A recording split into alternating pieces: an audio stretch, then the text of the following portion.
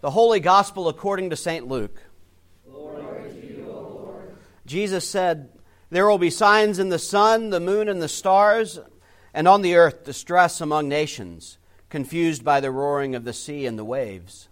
People will faint from fear and foreboding of what is coming upon the world, for the powers of the heavens will be shaken. Then they will see the Son of Man coming in a cloud with power and great glory. Now when these things begin to take place, stand up and raise your heads, because your redemption is drawing near." Then Jesus told them a parable. "Look at the fig tree and all the trees. As soon as they sprout leaves, you can see for yourself and know that summer is already near. So also, when you see these things taking place, you know that the kingdom of God is near. Truly, I tell you, this generation will not pass away until all things have taken place. Heaven and earth will pass away, but my words will not pass away. Be on guard, so that your hearts are not weighed down with dissipation and drunkenness and the worries of this life, and that day catch you unexpectedly like a trap. For it will come upon all who live on the face of the whole earth. Be alert at all times, praying that you may have the strength to escape all these things that will take place, and to stand before the Son of Man." The Gospel of the Lord. Praise to you, O Christ. Y'all can be seated. So today is the first day of our new year in the church calendar. And, you know, we make resolutions when it comes around to be, you know, the official cultural new year on January 1st. And if your resolutions run anywhere along the lines that mine do, they run along, I promise this year I'm going to go to the gym 3 times a week. And I promise this year I'm not going to eat that second or third or fourth bowl of ice cream. I promise that this year I am not going to overwork myself. I'm not going to be grouchy with my wife. I'm not going to, avoid mom's phone calls someday. Not that I ever avoid my mom's phone calls, but some other people do. This year I am going to be that person that every other year I somehow have managed not to be. And I don't know if your resolutions go like mine do, but most years I seem to miss the mark. This year, for instance, I only went to the gym twice. No, I'm just kidding. But, it is a time, though, to think about who we are and what we're about. It's a time to think about what our priorities are, what our values are, what our hopes and our dreams and our purposes for our life, right? And as we celebrate the new year of the church, it might be a good time to think about what is it that we as a congregation are about. What are the things that we hope, that we dream, that we envision? I have a feeling, and I'm going out on a limb here, that one of our hopes and dreams at Holy Spirit is one day we might be in the new building, right? Wouldn't that be nice to see this coming year? Maybe, and these aren't necessarily particular to your congregation, because first time for me, first time y'all meeting me, so, so just imagine that this is a place where some of these might apply. This year our congregation council will not micromanage our committees, right? This year, our council, when we talk about the budget, and our finance committee, when we talk about the budget, won't be worried about spending shortfalls. But instead, we'll ask the question of what is God calling us to do, and trust in God's abundance to provide what we need to do the ministry that God calls us to. I know that probably never happens to here, but in some places over in Columbia, there are congregations who struggle with this. This year as a congregation, we will take seriously the needs of the people who are shut in and can't get there. This year as a congregation, we'll take seriously the call to be a congregation for the world and not just for the people who come within these walls. We imagine what God is doing here, and let me let you off the hook just a little bit. No matter what it is we resolve to do, no matter what it is we promise to do, no matter what new energy we find at the beginning of the year, we are going to be falling short of those goals. We're going to break some of our resolutions. It's okay. But I think one of the things that we as people of God, as congregations, can benefit from thinking about is asking the 2 questions consistently. What is God calling us to do and be? And what do we do about it? If we can ask these questions as we go along throughout the year, then we may not necessarily answer these questions perfectly, but at least points us in the right direction. And in a time like what's going on right now, these questions about what is God calling us to do and be become critically important, not just for our congregation, but I think for the world around us, because they assume something that we have to remember for the rest of the sermon. God is with us. No matter what's going on, no matter where we are in our lives, no matter what's going on in the world, God is with us. It's true that God's been here. And it's true that we look forward to that time that's going to come when Jesus returns to judge the living and the dead, as we say in the Nicene Creed. It's true that we're looking forward to that future when the kingdom of God comes in its fullness. But today, the gospel that's important for me to hear is that God is with us. In a year where I've had big transition in my life, I left a congregation and started in the synod office and realized for certain that there are a lot of things that I'm not capable of doing. You know, God is with me, right? In a year where we hear about murders in a church building in Charleston after somebody sat through a Bible study, murdering those very people with whom they were studying the Bible. God is with us. In a year when so many people in South Carolina, and not just South Carolina, but Texas and other states have been affected by floods and fires and natural disasters and earthquakes. God is with us. In a world where people can walk into schools and doctors' offices and Planned Parenthood and shoot people up, God is with us. And these words are both at once the promise and also the hope.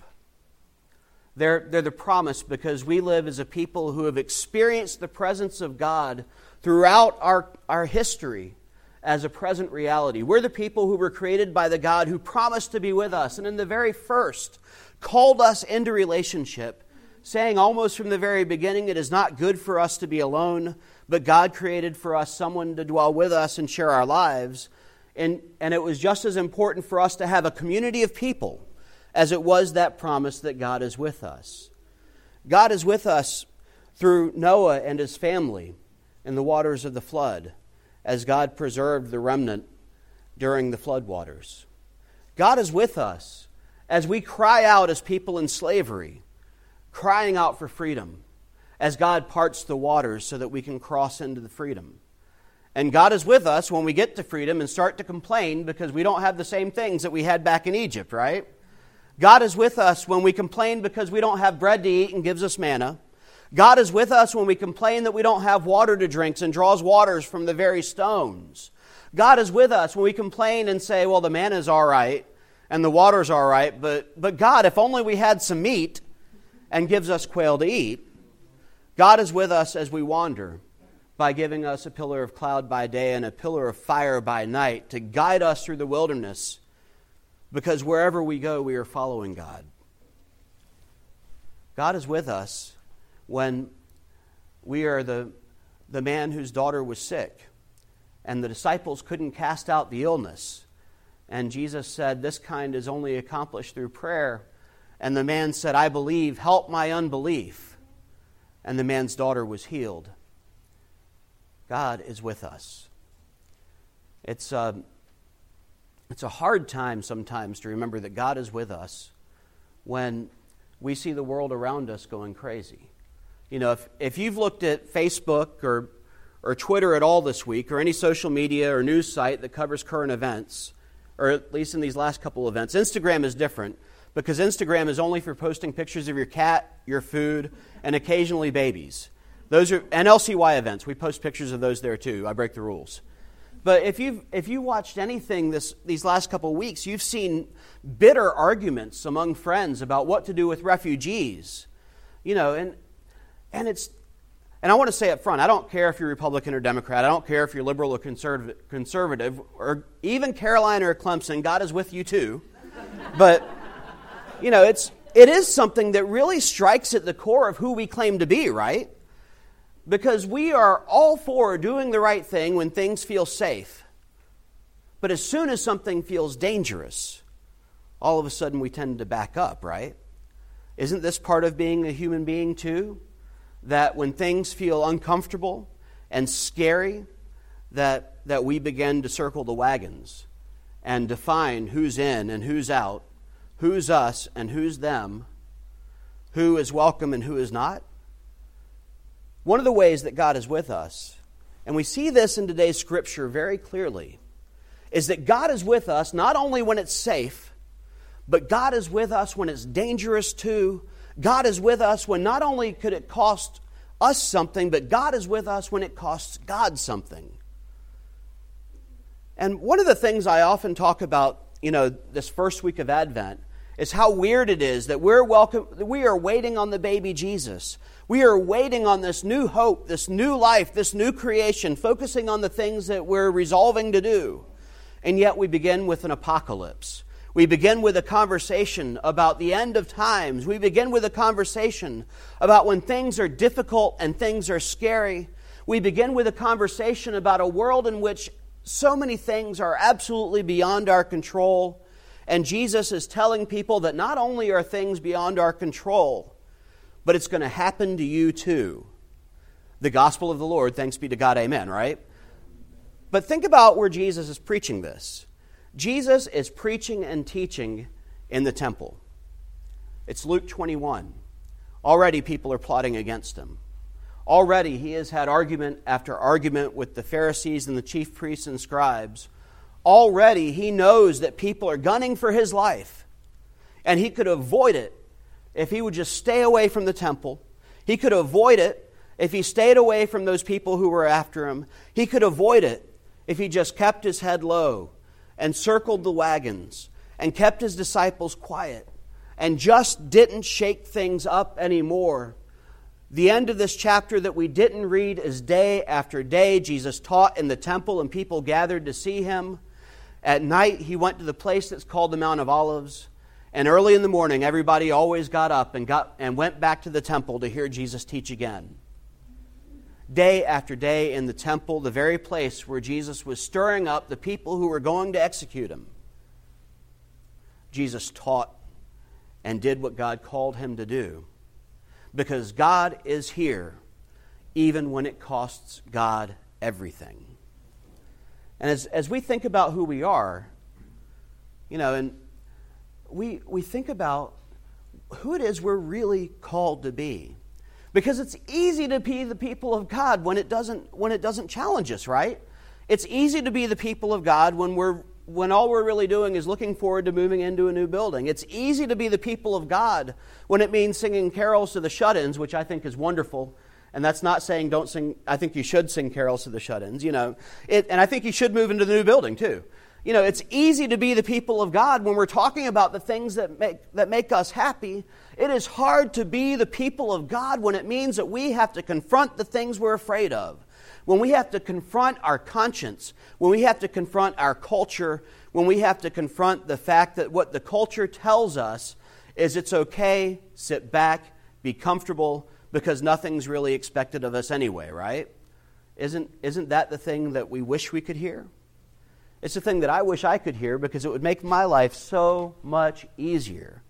It would probably make my wife happier because I'd be home more often. But part of trusting that God is with us is remembering that God is not only with us when the sun is shining, God is with us in the midst of the storms too. God is with us when we're facing those things within us that we have no control over. When we're wondering, how can we ever stop people from walking into places and shoot them up? How can we welcome people who are refugees even when we don't feel safe? How can we help people who need food and water and clothing even when it makes us to be uncomfortable to be around them? How can we love people even when they're acting unlovable? And how can I ever feel like I'm worthwhile being someone who is loved when I know the brokenness in my own heart, when I know the stains on my own soul, when I know those places deep within me that if anybody ever saw, I know they'd never love me again. Those places I don't even want God to see because I doubt even God could love me if he saw those. These are the places where God is with us first. in those places that are dead and broken, laying fallow in the salted earth, God plants the cross and declares that this is where my new life begins. In the moments where we recognize that we have no control, in our weakness, God's strength is perfected. In our weakness, God is strong. In our hopelessness, God is our righteousness. God is our strength. God is our salvation. In our brokenness, God is with us. And so today, when we start with the apocalypse, the end of all things, the time when we hear that everything really is beyond our control, our response is thanks be to God, because God, who is in control, is with us. So as we go out from this place today, and we proclaim that good news to the world who needs so desperately to hear it, God is with us. We ask ourselves the question, how is it that God is calling us to be the presence of God in a world that needs God's presence so desperately? What is God calling me to do? What is God calling me to be? And how am I going to respond to it? Amen.